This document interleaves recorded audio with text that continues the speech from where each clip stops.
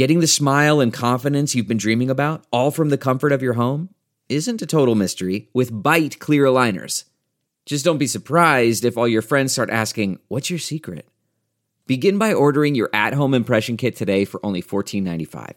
Byte clear aligners are doctor-directed and delivered to your door. Treatment costs thousands less than braces, plus they offer flexible financing, accept eligible insurance, and you can pay with your HSA FSA. Get 80% off your impression kit when you use code WONDERY at Byte.com. That's BYTE.com. Start your confidence journey today with Byte. The comfort of your favorite seat is now your comfy car-selling command center, thanks to Carvana. It doesn't get any better than this. Your favorite seat's the best spot in the house. Make it even better by entering your license plate or VIN and getting a real offer in minutes. There really is no place like home. And speaking of home, Carvana will pick up your car from yours after you finalize your offer. Visit Carvana.com or download the app and sell your car from your comfy place.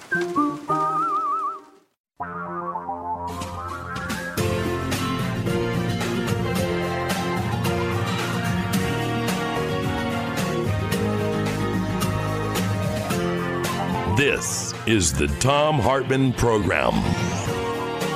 So if we can't get America off our fossil fuel addiction with, actual legislation that would do so, if we can't pull that one off, can we decarbonize the planet by administrative action? Are there other ways that we can do this? Frank Deline is with us, the creator of the Iceman Carbon Factor Index, the author of Decarbonize the World, Solving the Climate Crisis While Increasing Profits in Your Business, and president of CEO Telemark. Frank Deline, DALENE.com is his website, and Frank Deline is his Twitter handle. Frank, welcome to the program. Tell me about the using the Securities and Exchange Commission to decarbonize the American economy. Thank you for having me on. Yeah, I'm familiar with the reporting to the SEC. I was the CFO of a publicly traded company for about 5 years. I wrote the 10Qs, 10Ks, the MD&As. And one of the items that is addressed in those filings is the risks that a business may have. And it could include everything from the economy to even, what we just went through with COVID, right? So these are things that publicly traded companies have to disclose to their stockholders, in other words. Absolutely. And I saw this coming for a while. I saw activist investors requiring their boards to identify what these risks are. Mm-hmm. And the system I developed, it can be very instrumental in reporting these greenhouse gas numbers. And it's a market-driven mechanism that measures the carbon footprint of all manufactured products all the way down the supply chain to where the natural resource comes out of the ground. And then what I do is I mathematically convert that to an indexing system from 1 to 100, so it's easy to understand for the consumer. Mm-hmm. And then we can put a label on that packaging of those products to indicate what that carbon footprint is. So this would be like the label on refrigerators when you're shopping or on stoves that talk about their efficiency. Is that what you're talking about?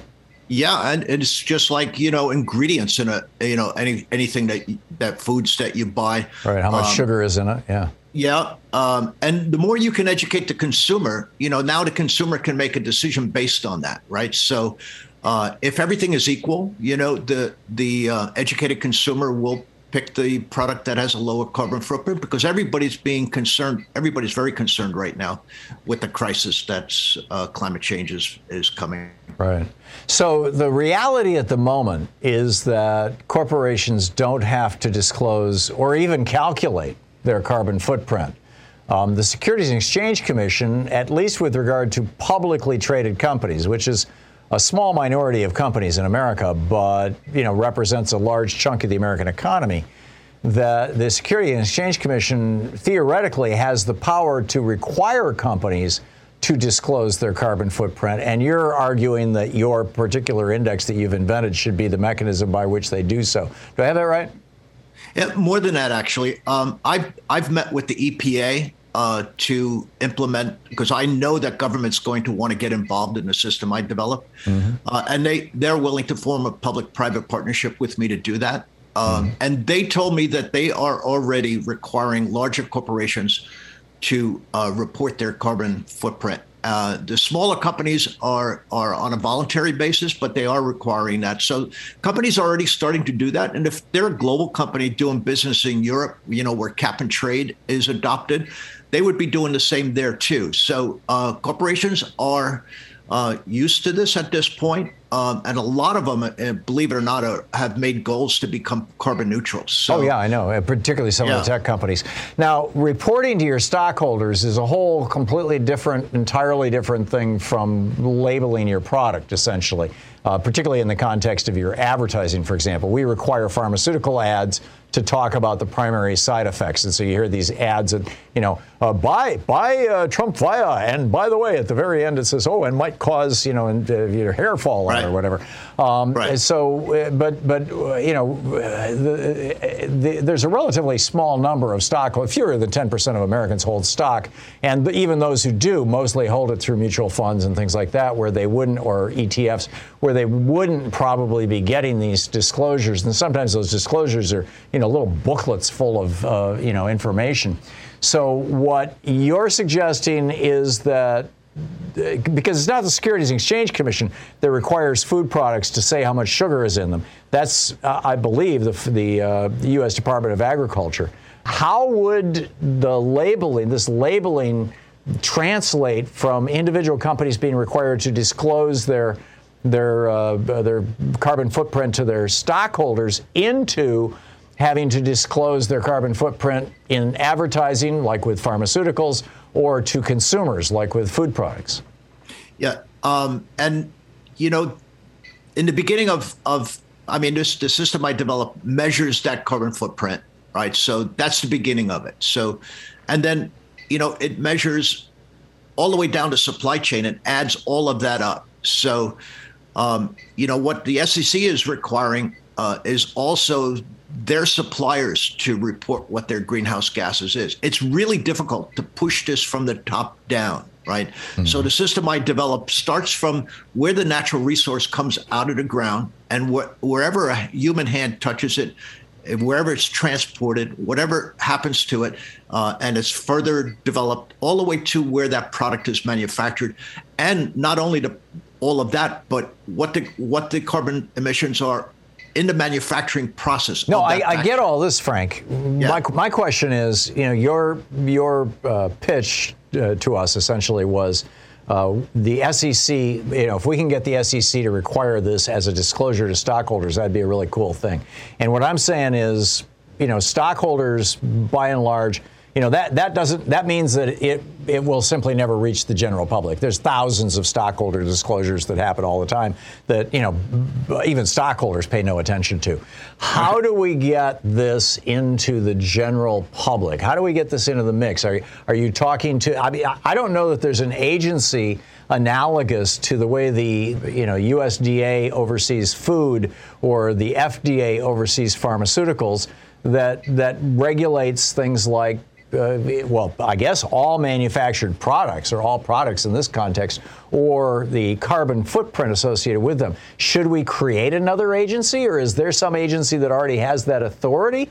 Or are you assuming that some sort of natural process will happen once the SEC requires that sort of disclosure? Well, like I said before, the EPA is already leading on this. So they're already requiring these disclosures from So these it would be companies. The Environmental Protection Agency that could do this. I would assume that, yeah. Are the labels on refrigerators EPA labels? Are they mandating that? Or is it one of the consumer protection organizations within the federal government? Yeah, that is EPA. That's Energy Star. Right. So those are Energy Star labels, and those are required by the EPA. So the EPA does have the authority then, in theory anyway, to do this sort of thing. Right. And that's why I'm seeing them actually to help me implement, this system, right, which would be a standardized system. Yeah. Fascinating stuff. Frank Deline, creator of the Iceman Carbon Factor Index, author of Decarbonize the World. Frank Deline, DALENE on Twitter. Frank, thanks for dropping by. And frankdeline.com too. Thank you very much. Appreciate it. Yeah, good talking to you. Back with the UN chief calling for extreme weather warning systems. This stuff is getting real. And your calls.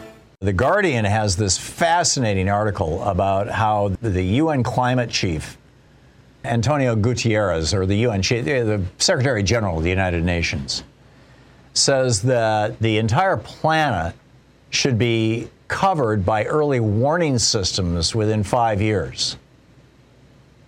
Just think about that for a minute. You know, I grew up in the Midwest. I grew up in Lansing, Michigan.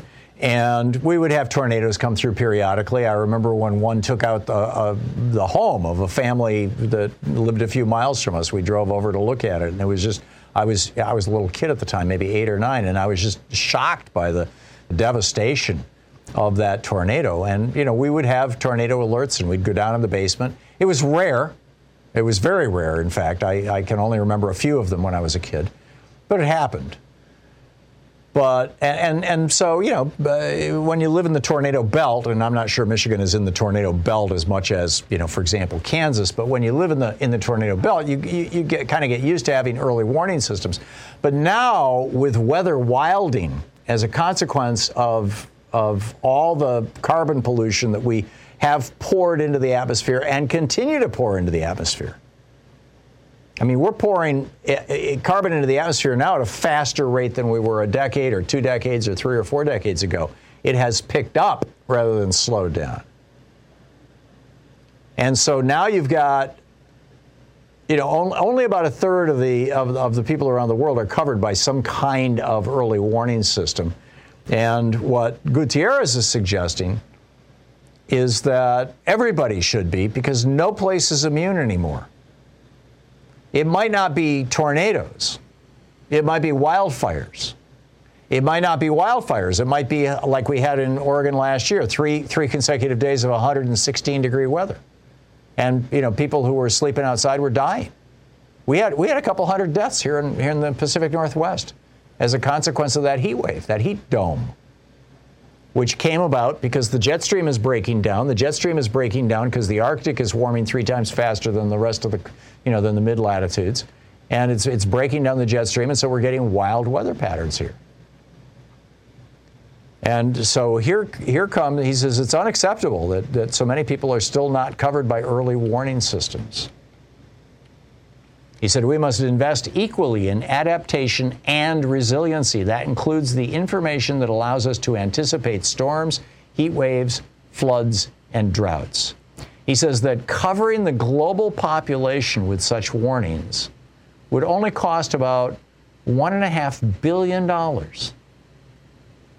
Keep in mind, we just passed a budget that gave the Pentagon $29 billion more than Joe Biden asked for.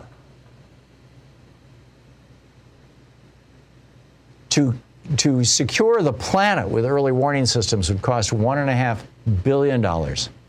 A senior UN official goes on to say, it won't be easy, it'll be challenging, but when one looks at the potential cost of mobilizing the resources to make this a reality, it's a mere fraction, a mere rounding error of the $14 trillion mobilized by G20 countries over the last 2 years to recover their economies from COVID-19. And whether it's wildfires in California or floods in the Southeast, or I'm just talking about the United States, obviously this is happening all over the planet. But having access to these early warning systems, they say, will save lives, will save money, will increase the resilience of our planet. And it's a great story. You can check it out on The Guardian. So, picking up your phone calls, Nelson in Oceano, California. Hey, Nelson, what's on your mind today? Hi, thanks for picking up. I saw a documentary about the National Prayer Breakfast, the family, and the fact that every president since Eisenhower has gone to it, and kowtows to Coe and those people who are in the invisible power. Yeah. What's their agenda? Because I think that's where we're going to end up. Their agenda is pretty clearly theocracy. Yeah. But ruled by the preachers. And everybody else's. What they claim is Jesus is not a holy man. Yeah. Yeah. If you're, for people who don't know what Nelson and I are talking about, there is a great series on Netflix called The Family. Jeff Charlotte produced it. It's based on his book, The Family. I'm in it, actually. And it's just shocking.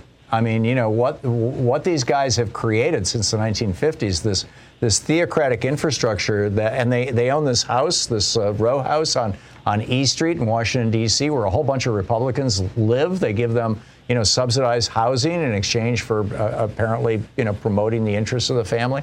Or just, I doubt there's even a quid pro quo, but, you know, just on the assumption that they will. So, you know, it's go ahead.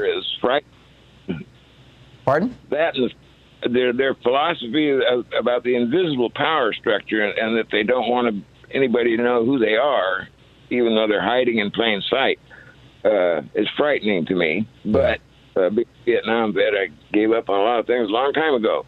Yeah. I was just wanted to mention that the spiritual leader of the Republican Party ought to be Vince McMahon. They're the WWE. Oh, my. Yeah. Yeah, McMahon, whose wife was in Trump's cabinet. Yeah. Their Worldwide Wrestling stuff is based on WWE stuff. You know, they don't have to be true or honest. They just have to make noise. Yeah, I'm with you. I'm with you. Nelson, I totally get it, and you said it very well. Thank you. Kent in Klamath Falls, Oregon. Hey, Kent, what's up? Yeah, I was just wondering, have you been following this Evan Newman character? Is that the guy who went to Ukraine to fight? He ended up in Belarus. Oh, the guy who went to Belarus and got sanctuary because the January 6th prosecutors were going after him. Yeah, but he went over there over a year ago, or just about a year ago. Yeah, I saw the news story yesterday. He was just officially granted sanctuary, right? Yeah, just yesterday, but then I'm reading the U.S. authorities say he took part in the Ukraine 2004 Orange Revolution. Who is this guy? That's weird. I have no idea, Kent, but it's worth checking out. Kent, thanks for the thanks for the heads up on that. I'll have to look a little deeper. I only read, I confess, I read the headline and the first couple paragraphs of the story about him getting asylum in Belarus and thought, oh, geez, you know, another American traitor. There he goes. I'll have to read the rest of the article. We'll be right back.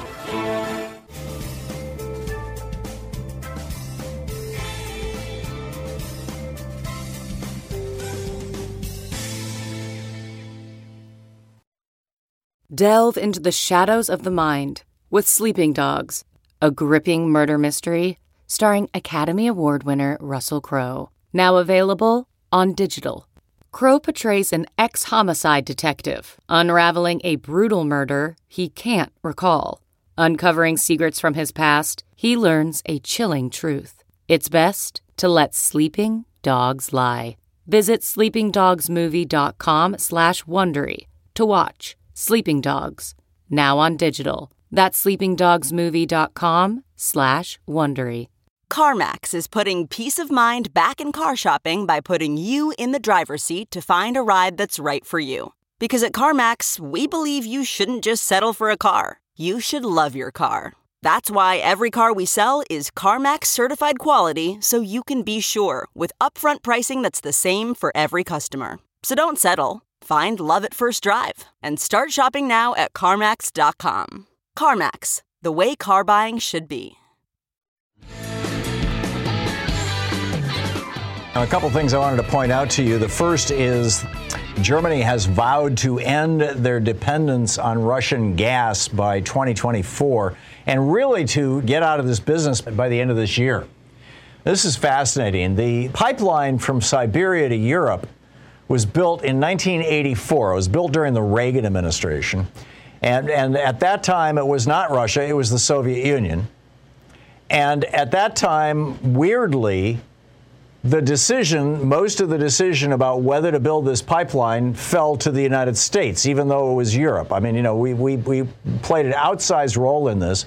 And the Reagan, and there's a great piece in the Financial Times about this today, or maybe it's the New York Times, the Deal Book, but in any case, it's one of these two. The Reagan administration and American corporations, fossil fuel companies, were lobbying heavily in favor of this. And the American Central Intelligence Agency came out and warned the Reagan administration and the Europeans. At that time, there was no European Union. warned the Europeans that this would be a big mistake. You don't want to do this. You will become dependent on Russian fossil fuels, and that's not a healthy thing. Or on Soviet, back in the day, it was Soviet. But Reagan was gung-ho for it, and the corporations were gung-ho for it, and they prevailed, and so there's this pipeline. Well, Germany now is saying enough. This is from the Financial Times this morning, FT.com. James Polity in Warsaw, Sam Fleming in Brussels, and Erica Solomon in Berlin. Writing, Berlin vowed to all but wean itself off Russian gas by mid-2024 and said it aimed to become, quote, virtually independent, end quote, of Russian oil by the end of this year. Now, the way that they're going to be able to do this is because President Biden has said that the United States is going to deliver at least 15 billion cubic meters of additional liquefied natural gas to the EU. And this is where it gets kind of dicey. Our supplying liquefied natural gas to Europe to replace the Russian gas is not going to have a massive impact on the climate in and of itself. It's, natural gas is natural gas. It's slightly more climate intensive because it has to be transported that long distance and because there is energy used in the process of converting natural gas into a liquid. It has to be super pressurized and then maintained under pressure and all that kind of stuff. So it's not as efficient as just actually using gas coming out of a pipeline. But it's nowhere near as bad as using oil or coal in particular. The problem is not that we're going to supply them with the gas. The problem is that in order to supply them with the gas, we are going to have to very quickly build some really substantial LNG export facilities. And again, in and of itself, that's not going to contribute to climate change substantially outside of just, the normal activity of building things.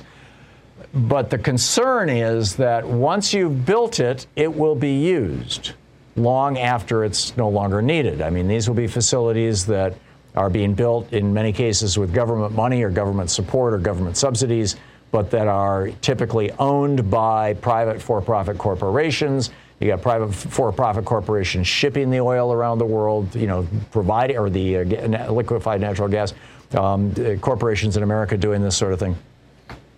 So this is the debate that is shaping up, to the extent that you could call it a debate, because it's really a done deal. I mean, Biden went over and said, yes, we're going to do this. But when you hear American climate activists saying, wait a minute, this is what they're talking about.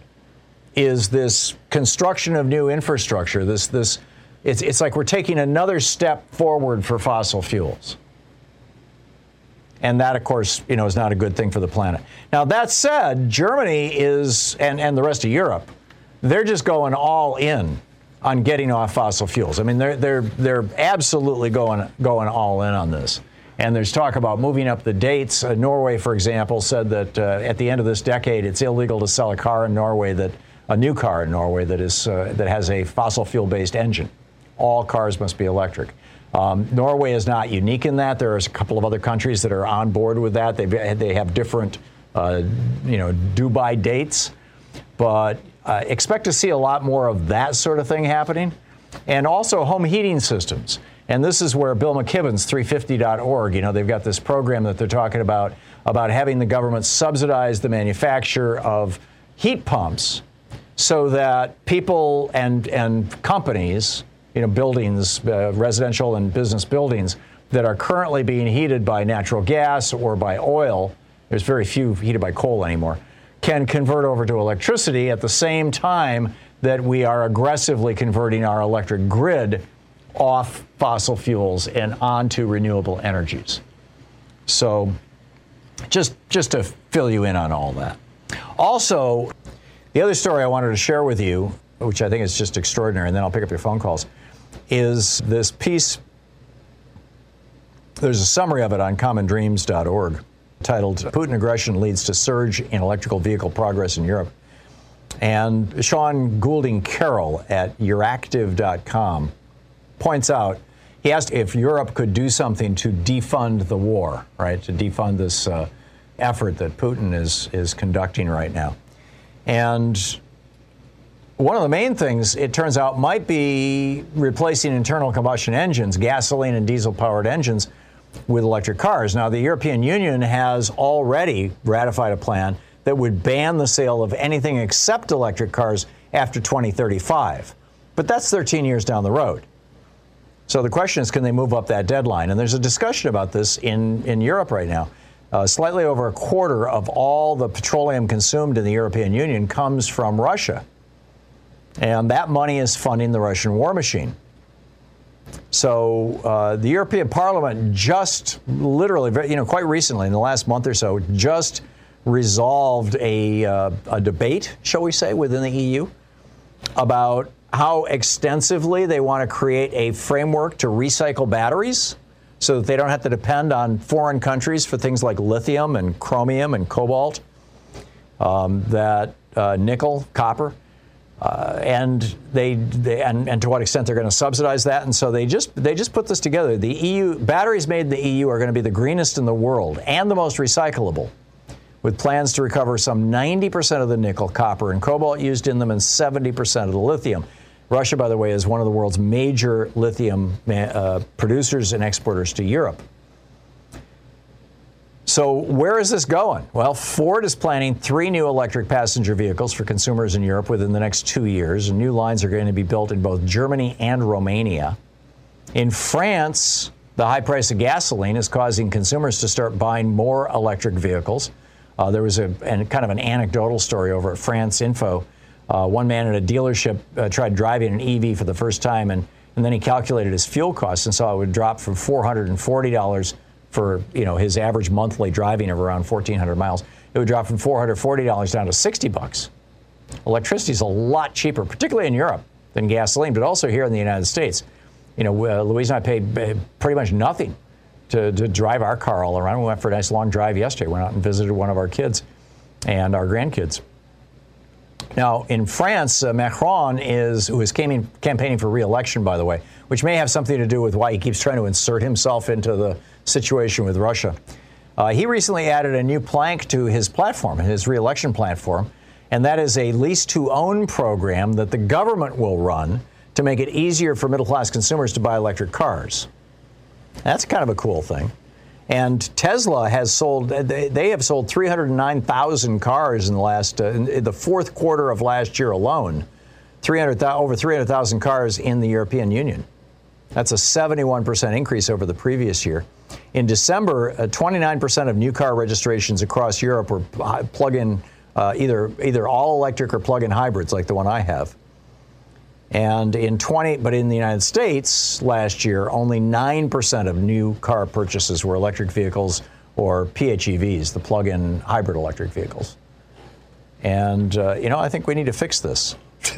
We need to fix this. If you want to solve the crisis in Ukraine, if you want to diminish the power of Russia's Vladimir Putin, go electric. Now, I realize not everybody in America can do that. So let's start something like Macron is proposing in France, a lease-to-own program for electric vehicles, or more subsidies for electric vehicles so that we can make this transition. We have to get this country off its fossil fuel addiction. It is destroying our planet as well as weakening the international order.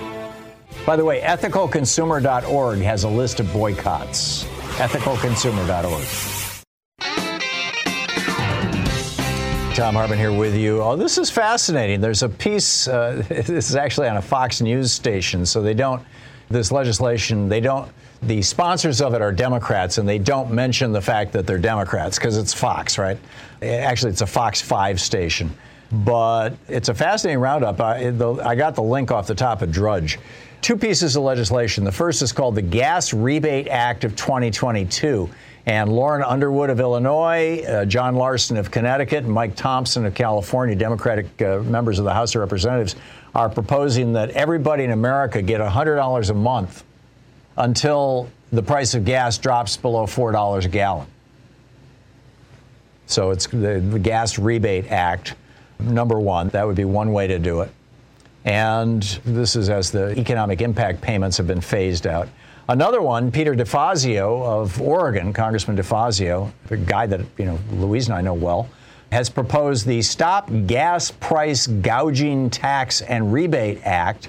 That bill would create a windfall profit tax on excessive corporate profits and return the revenue to American consumers in the form of a tax rebate. Congressman DeFazio says big oil is foaming at the mouth after price gouging Americans in 2021 to make record profits. Big oil is now reaping the benefits of Putin's price hike. My legislation would tax big oil's excess profits in 2022 and return the revenue back to Americans. Meanwhile, in California, Democratic state lawmakers announced a $400 gas rebate proposal for every taxpayer.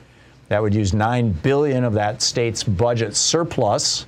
Yes, it's a blue state. They have a budget surplus, which is expected to cover the 51 cent per gallon gas tax for a full year. And in Connecticut, Ned Lamont, another Democrat, has called for a holiday from the state's 25 cent per gallon gas tax, starting as soon as possible and lasting at least through the end of June.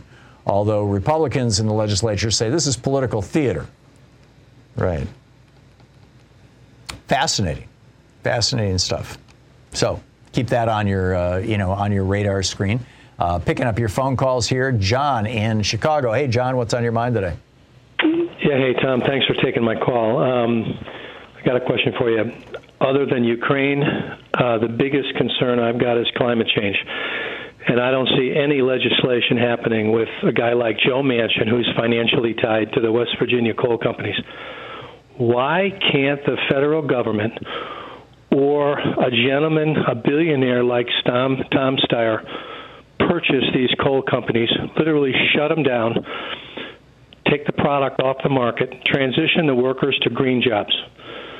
I got to believe the cost of purchasing the coal companies, I know it's billions, maybe hundreds of billions, is far less than the cost that climate change, the damage of climate change to our country and around the world. What do you think? Well, I would suggest that it's not a supply problem, it's a demand problem. That if you shut down the West Virginia, if say you bought up all the coal mines in West Virginia and shut them down, you would just have more, as long as there's coal-fired power plants in the United States, and other industries that are fired by coal, and that's still going on in some places, you would just have more coal being mined in Wyoming.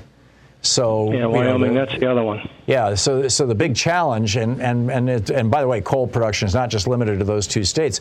So the big challenge, frankly, I would say, is regulating the burning of coal. In other words, eliminate the demand, and then the supply, will dry up because there's no more demand for that supply. So that would be the way that I would go about it, John. And the other way, of course, is to provide alternatives to energy produced by coal, which would be solar, wind, geothermal, stuff like that. Well, I appreciate it. Okay, thanks for your comment. Thanks, John. Good to hear from you.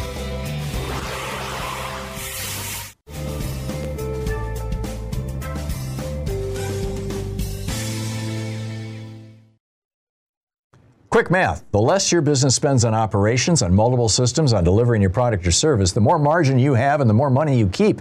With higher expenses on materials, employees, distribution, and borrowing, everything costs more.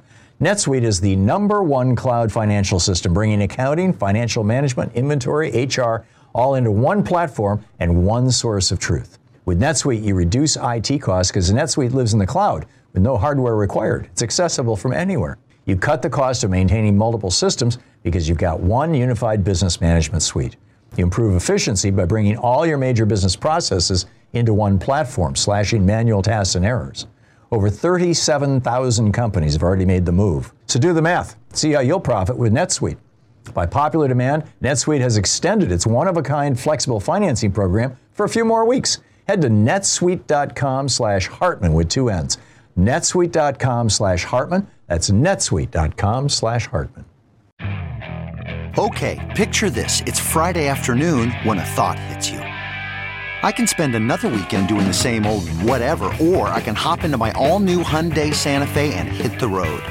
With available H-Track all-wheel drive and 3-row seating, my whole family can head deep into the wild.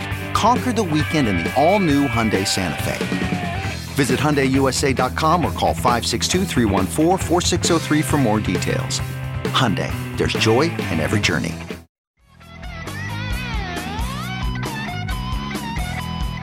There's a lot going on in the world, aside from electoral politics, the war in Ukraine, and the deplorable behavior of the Republicans in the hearings of Judge Ketanji Brown Jackson. And at the top of the list of things that I'm concerned about is the Iran nuclear deal. This thing that Donald Trump just completely sabotaged, much to the detriment, in my opinion, of both Iran and the world. So I wanted to find out where we're at on that. Jamal Abdi is with us. He's the president of NIAC, the National Iranian American Council, the website niacouncil.org, and his Twitter handle, NIA Council, or J Abdi, A-B-D-I. Jamal, welcome back to the program. So where are we at with this? What's going on? We are on the precipice of an agreement. There's one issue that remains between the U.S. and Iran to get us all back into the JCPOA, the Iran nuclear deal. This is after, the better part of the past year of negotiations and fits and starts to return the U.S. to compliance and return the Iran back into compliance as well, because Iran, of course, began abandoning some of the commitments under the JCPOA to rein in its nuclear program after Donald Trump left the agreement. So where we are now is that there was a hiccup a couple of weeks ago when Russia invaded Ukraine. And ironically, it was actually Republicans and folks opposed to diplomacy here in Washington who started to say very, superficially and just complete nonsense, political talking point that because Russia is part of the UN Security Council and it was the UN Security Council members plus Germany negotiating the deal, the original JCPOA and the return of the JCPOA, that somehow this was Putin's deal. And any diplomacy that Russia was involved in necessarily meant that it was Vladimir Putin in charge of it. And so Biden was not just negotiating with the evil mullahs in Iran, but also the evil Kremlin regime. That then, I don't know if Russia got the idea from this or if it was already in the cards, but the hiccup was that Russia then said, you know what, actually, we have additional demands as part of these negotiations because we want to ensure that the sanctions being imposed on Russia do not prevent us from enjoying the benefits of this nuclear agreement where Iran is supposed to be reintegrated with the global economy. And so there were delays there. It was overcome. The Russians and the Iranians reached a agreement that Russia was going to back down from these additional demands. And so we thought we were at the finish line. Then lo and behold, there is one remaining issue in order to get this deal signed where the Iranian side and the U.S. side cannot come to an agreement. And it is over the issue of sanctions imposed by Donald Trump for no reason other than to frustrate the ability of any future administration from being able to restore the nuclear deal or enter into diplomacy with Iran. So Trump imposed these sanctions knowing that and saying publicly, these are being put in place to try to prevent future administrations from getting a deal with Iran. And yet now we're in this position where apparently the Biden administration is having doubts about how this is going to play politically in the United States and has fears that by lifting some of these sanctions, which are ostensibly for terrorism and other actions that are going to be portrayed really badly politically here in Washington. But now Biden is actually seemingly playing into the hands of the Trump administration and saying, you know what, the political costs here may be too great. So we're not sure we want to lift these sanctions and we need something better from Iran in order to do so. And so that's where things lie right now. They're negotiating how to remove Iran's Revolutionary Guard Corps from the U.S. Foreign Terrorist Organization list, which is a terrorism list not reserved for state actors, but for the first time was applied to Iran's Revolutionary Guard, which functions as its military and a big player also within its economy. And so now, in order to take off these completely symbolic sanctions, the Biden administration wants Iran to make some commitment to de-escalate in the region, which I think would be a great achievement. But if this is where the nuclear deal dies, to have come this far, have gotten through all of the hurdles that were in place to deal with a new Iranian administration coming in midway through the talks, to deal with the Russian obstruction, and to now have it die at this point would just be a complete tragedy. And so I'm still hopeful that there's going to be a resolution, but we are now in the middle of Iran's biggest holiday of the year, the New Year, Nowruz, and so the talks are stalled as we wait for the two sides to try to broker an agreement around this terrorism designation. So, Jamal, you didn't say this. I'm imagining it, but tell me if my imagination is close to what the Biden administration is afraid of. In order to get to where we need to go, the Biden administration does away with the sanctions on the Iranian Revolutionary Guard that Trump put into place.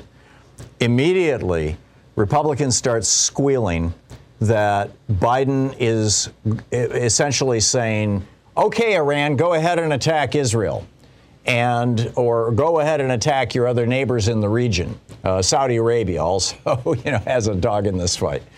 And it will get demagogued, even though the sanctions were largely meaningless, it'll get demagogued to the point that the political harm to the Biden administration and to America generally is so great that it's not worth the deal. Is that essentially what you're saying? That is the political context we're now dealing with, and Republicans are already saying this, and even some Democrats really who are backed by AIPAC or AIPAC's. AIPAC formed this progressive organization to try to claw back some of the support they lost from Democrats when they went after Obama during the first nuclear deal. But yes, this is the main political debate right now. Republicans and some Democrats saying, don't lift this foreign terrorist organization sanction on IRGC. It's completely the wrong message, and obviously, misstating the facts. The fact is, the Revolutionary Guard will still be designated as a SDGT, a specially designated global terrorist group, which is how you deal with state actors. Right. So there's no practical implications for this. It's completely symbolic. And yet this is exactly where the concern is, that this is going to be demagogued, and not just, Republicans and opponents will use this to weaken public support for the deal. But then if there is some flashpoint, if there is an attack that in Iraq that is linked to the IRGC, or anything that happens in the region that is linked to the IRGC, then would be laid at the foot of the Biden administration. See, this is your fault because you took them off the terrorist list. Notwithstanding the fact that the IRGC has completely escalated under the Trump sanctions and under the maximum pressure. So the actual, what's actually happening on the ground is completely divorced from this political debate. I would assume that it would be in the interest of to broaden this out beyond just Israel, because Iran has another big enemy with Saudi Arabia and some of the other countries in the region. Correct me if I'm wrong on that. That the way I guess my question would be, wouldn't it be in the best interest of all of those anti-Iran countries for Iran to stop building nuclear weapons? What am I missing here? Why would the threat of those countries blaming Biden for being soft or whatever? Why is that a potent threat? Look, this is all kabuki theater. We're not talking about what these. So it's not a potent threat of Israel blaming us or of Saudi Arabia blaming us. It's a potent threat of some Republican who's trying to get into the White House blaming Biden specifically. Well, so it's that. It is also the regional partners of the United States putting pressure on the Biden administration. And I do think it's important to note Saudi Arabia and Iran, you look at the tensions in the region and the attacks that have happened. Getting Iran and Saudi Arabia to the negotiating table to talk about regional de-escalation would be a coup. Like, this is exactly where we wanted things to go. And this is if there is a JCPOA, those talks will recommence. So this actually paves the path for that.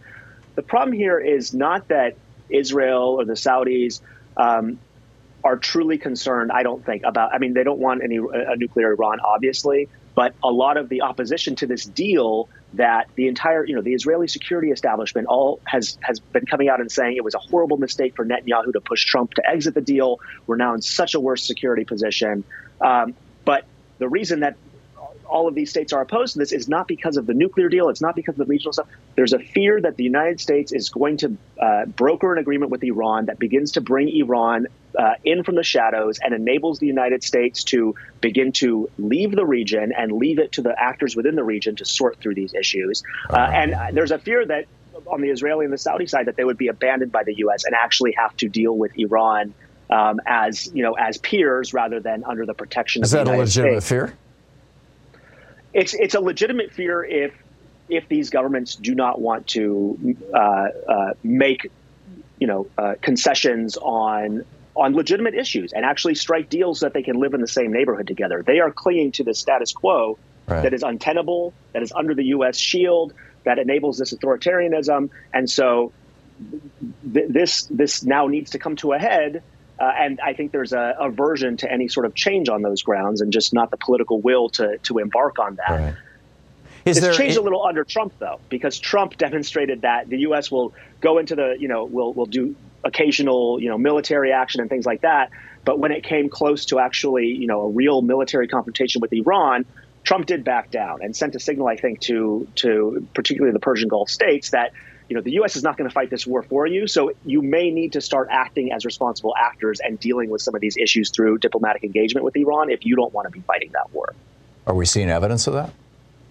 Well, that's I think why we have these Saudi-Iran talks that started last year and have been paused while the JCPOA talks continue, and which will restart after there is a deal. Fascinating stuff. I know a lot now that I didn't know before. Jamal Abdi, president of NIAC, the National Iranian American Council, NIACouncil.org, J Abdi or NIA Council on Twitter.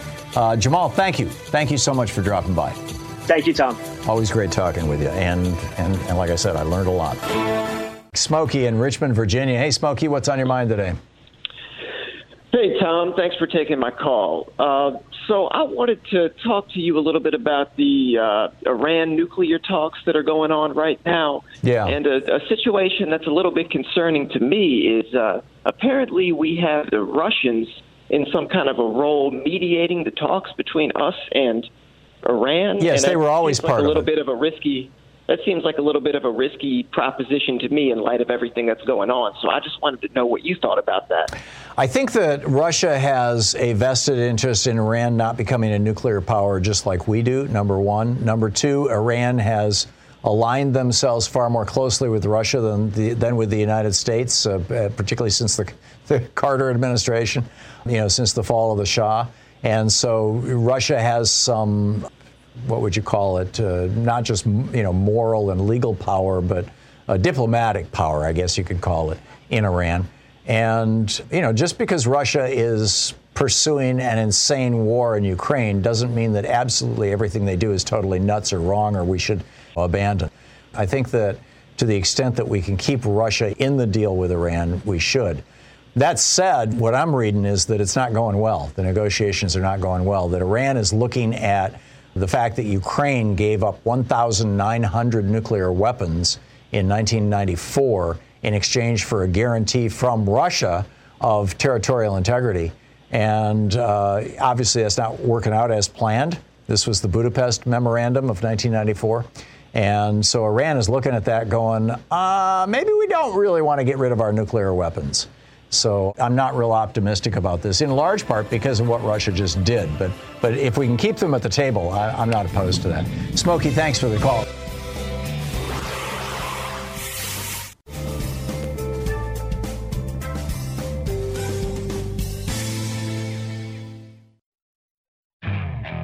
Okay, picture this. It's Friday afternoon when a thought hits you. I can spend another weekend doing the same old whatever, or I can hop into my all-new Hyundai Santa Fe and hit the road. With available H-Track all-wheel drive and 3-row seating, my whole family can head deep into the wild. Conquer the weekend in the all-new Hyundai Santa Fe. Visit HyundaiUSA.com or call 562-314-4603 for more details. Hyundai, there's joy in every journey. Angela in Medford, Oregon. Hey, Angela, what's on your mind today? Hi, Tom. I'm so happy to be talking to you today. I wanted to talk to you about truth in media. And I'm of the belief that there has to be a minimum standard of truth. And that's based on a preponderance of evidence. So even gravity is a theory, right? And I remember when I was growing up and they had things like National Enquirer, and on the front page was Bat Boy, and in big letters on the corner it said for entertainment purposes only. Right. And I'm wondering, I understand the concern. I'm not talking about like censoring, the Fox News or whatever, but I'm hoping to seed in to seed anywhere the idea that there has to be a minimum standard of truth in media, and we have to know how to navigate. Canada has an agency like that. The United Kingdom has an agency like that. And that's why there's no Fox News in Canada, although there has been recently started a new right-wing channel there. But they said no to Fox News. We not only don't have that, but because of the First Amendment, basically anybody can say anything. I mean, take the case back of the RGBH case from the Fox channel down in I believe it was in Orlando, Florida. It was somewhere in Florida. And this was back around 2002, 2003. We had Jane Aker and Steve Wilson was the married couple who were reporters for this Fox television station. And the Fox station asked them to go out and do a story about whether this brand new RGBH, recombinant bovine growth hormone, this hormone that was artificially made, that was being injected into cows to cause them to make more milk, whether that was ending up in the milk, and if it was ending up in the milk, what impact it may have on humans. And so they went out and they did this story, and they concluded that, yes, it is showing up in the milk, and no, it may not be good for humans. And Fox made them rewrite that story. This Fox station made them rewrite that story over 30 times to the point where it just turned into basically a commercial for Monsanto. And at that point, Aker and Wilson said, we're not going to rewrite it anymore. We're not going to lie to people about this. And they were fired. They sued for wrongful termination, and a jury of their peers, a jury of 6 people in Florida, awarded them $250,000 as a settlement for wrongful termination from that TV station. That Fox station appealed that to the appeals court, and the appeals court ruled that under the First Amendment, a television station has no obligation to tell the truth, and under the employment laws that we have in the United States, a news outlet may force their reporters to lie to people in the news because of the First Amendment, by and large because of the First Amendment. That ruling stands. That's the law of the land right now, Angela. So I don't see how we're going to get around that. That was horribly depressing. I'm sorry to depress you, but we've got to come up with another alternative because that's where it's at right now. Angela, thanks for the call. I share your concerns. I just don't have an easy answer for it. We'll be right back. Other than more competition, breaking up giant media monopolies, competition seems to be a good thing. Johan in Los Angeles. Hey, Johan, what's on your mind today? Yeah, I was watching the decarbonization thing earlier in the hour, and I'm pretty sure I mentioned about the magnetic levitation before, and this is like the time to do the Build Back Better with the young graduates from Stanford. Why it's not so pushed really? So pushed really aggressively in this country. You're talking about maglev, magnetic levitation trains? Exactly. Yep. I mean, there's nothing magic about maglev. It's just an electric train. It's more efficient than other kinds of trains because there's no friction or just the friction of air. Right. But it's not like really pushed in this, engineering industry or the transportation industry. Why is not pushed so strongly? I don't know. It's a good question. I mean, they've got some substantial maglev trains in Asia. China and Japan, and Europe and Germany. Oh, really? I didn't know that they were using them in Europe as well. Yep. Huh. They have test tracks too. Mm-hmm. Yeah, I've been on the high-speed trains, all over Europe. I've been on high-speed trains in South Korea and in Japan as well. I'm not sure I've ever been on a maglev train, though. That would be fascinating. Apparently, they're just like whisper quiet because, they're floating on a 16th of an inch of air, basically. Yes. And then this guy did this 90 years ago, 1933, guy named Herman Kemper. he called monorail vehicle with no wheels attached. Right.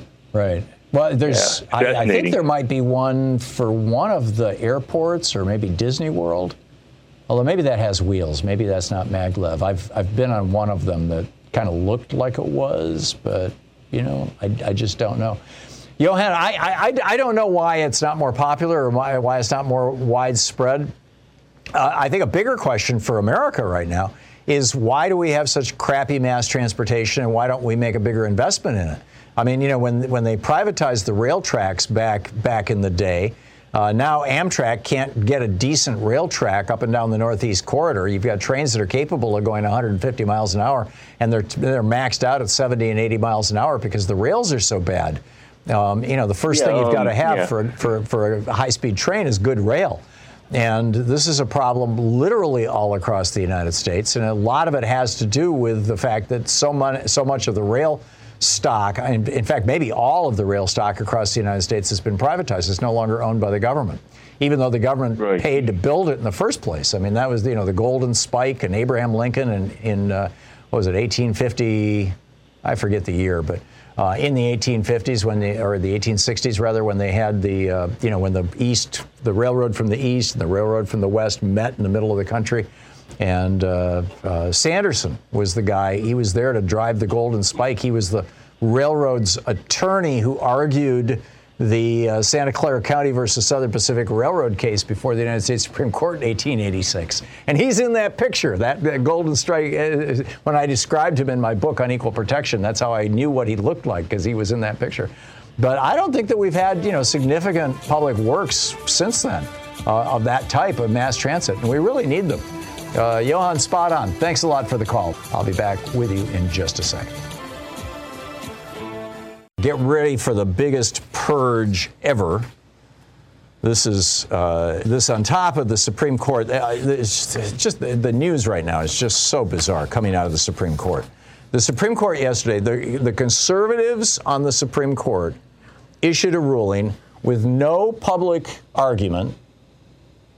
And no argument whatsoever, as far as anybody can tell. They didn't invite the lawyers in to argue this before the Supreme Court. They just took some paperwork from some right-wing groups, and they said, okay, that's it.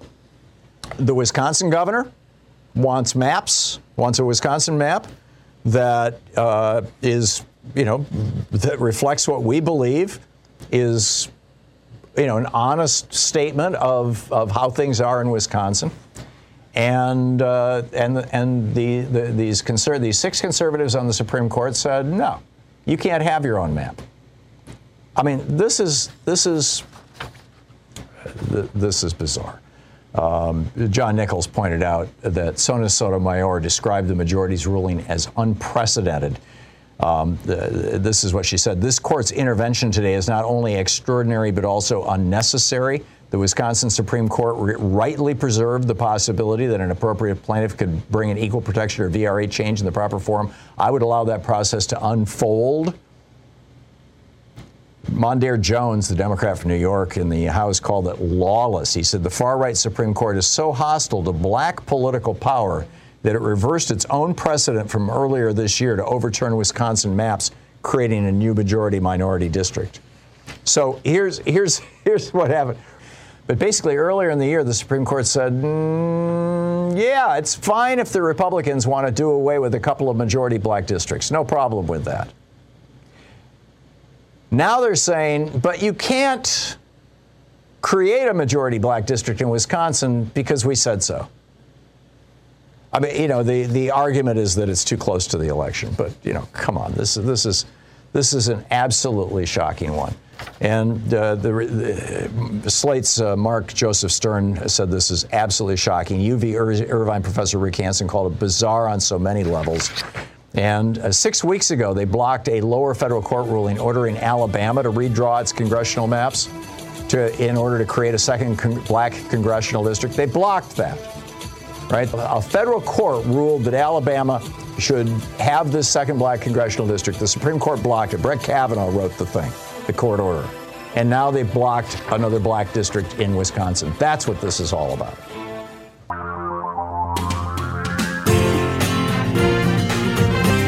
Thank you for being with us today. Hey, special thanks to Louise Hartman, who puts so much work into this program. She is I'm telling you, this program is Louise's as much as it is mine. And Sean Taylor and Nate Atwell, who are here full-time, and Jamie Hawley and Joyce the Hammer Nance, who's answering your phones.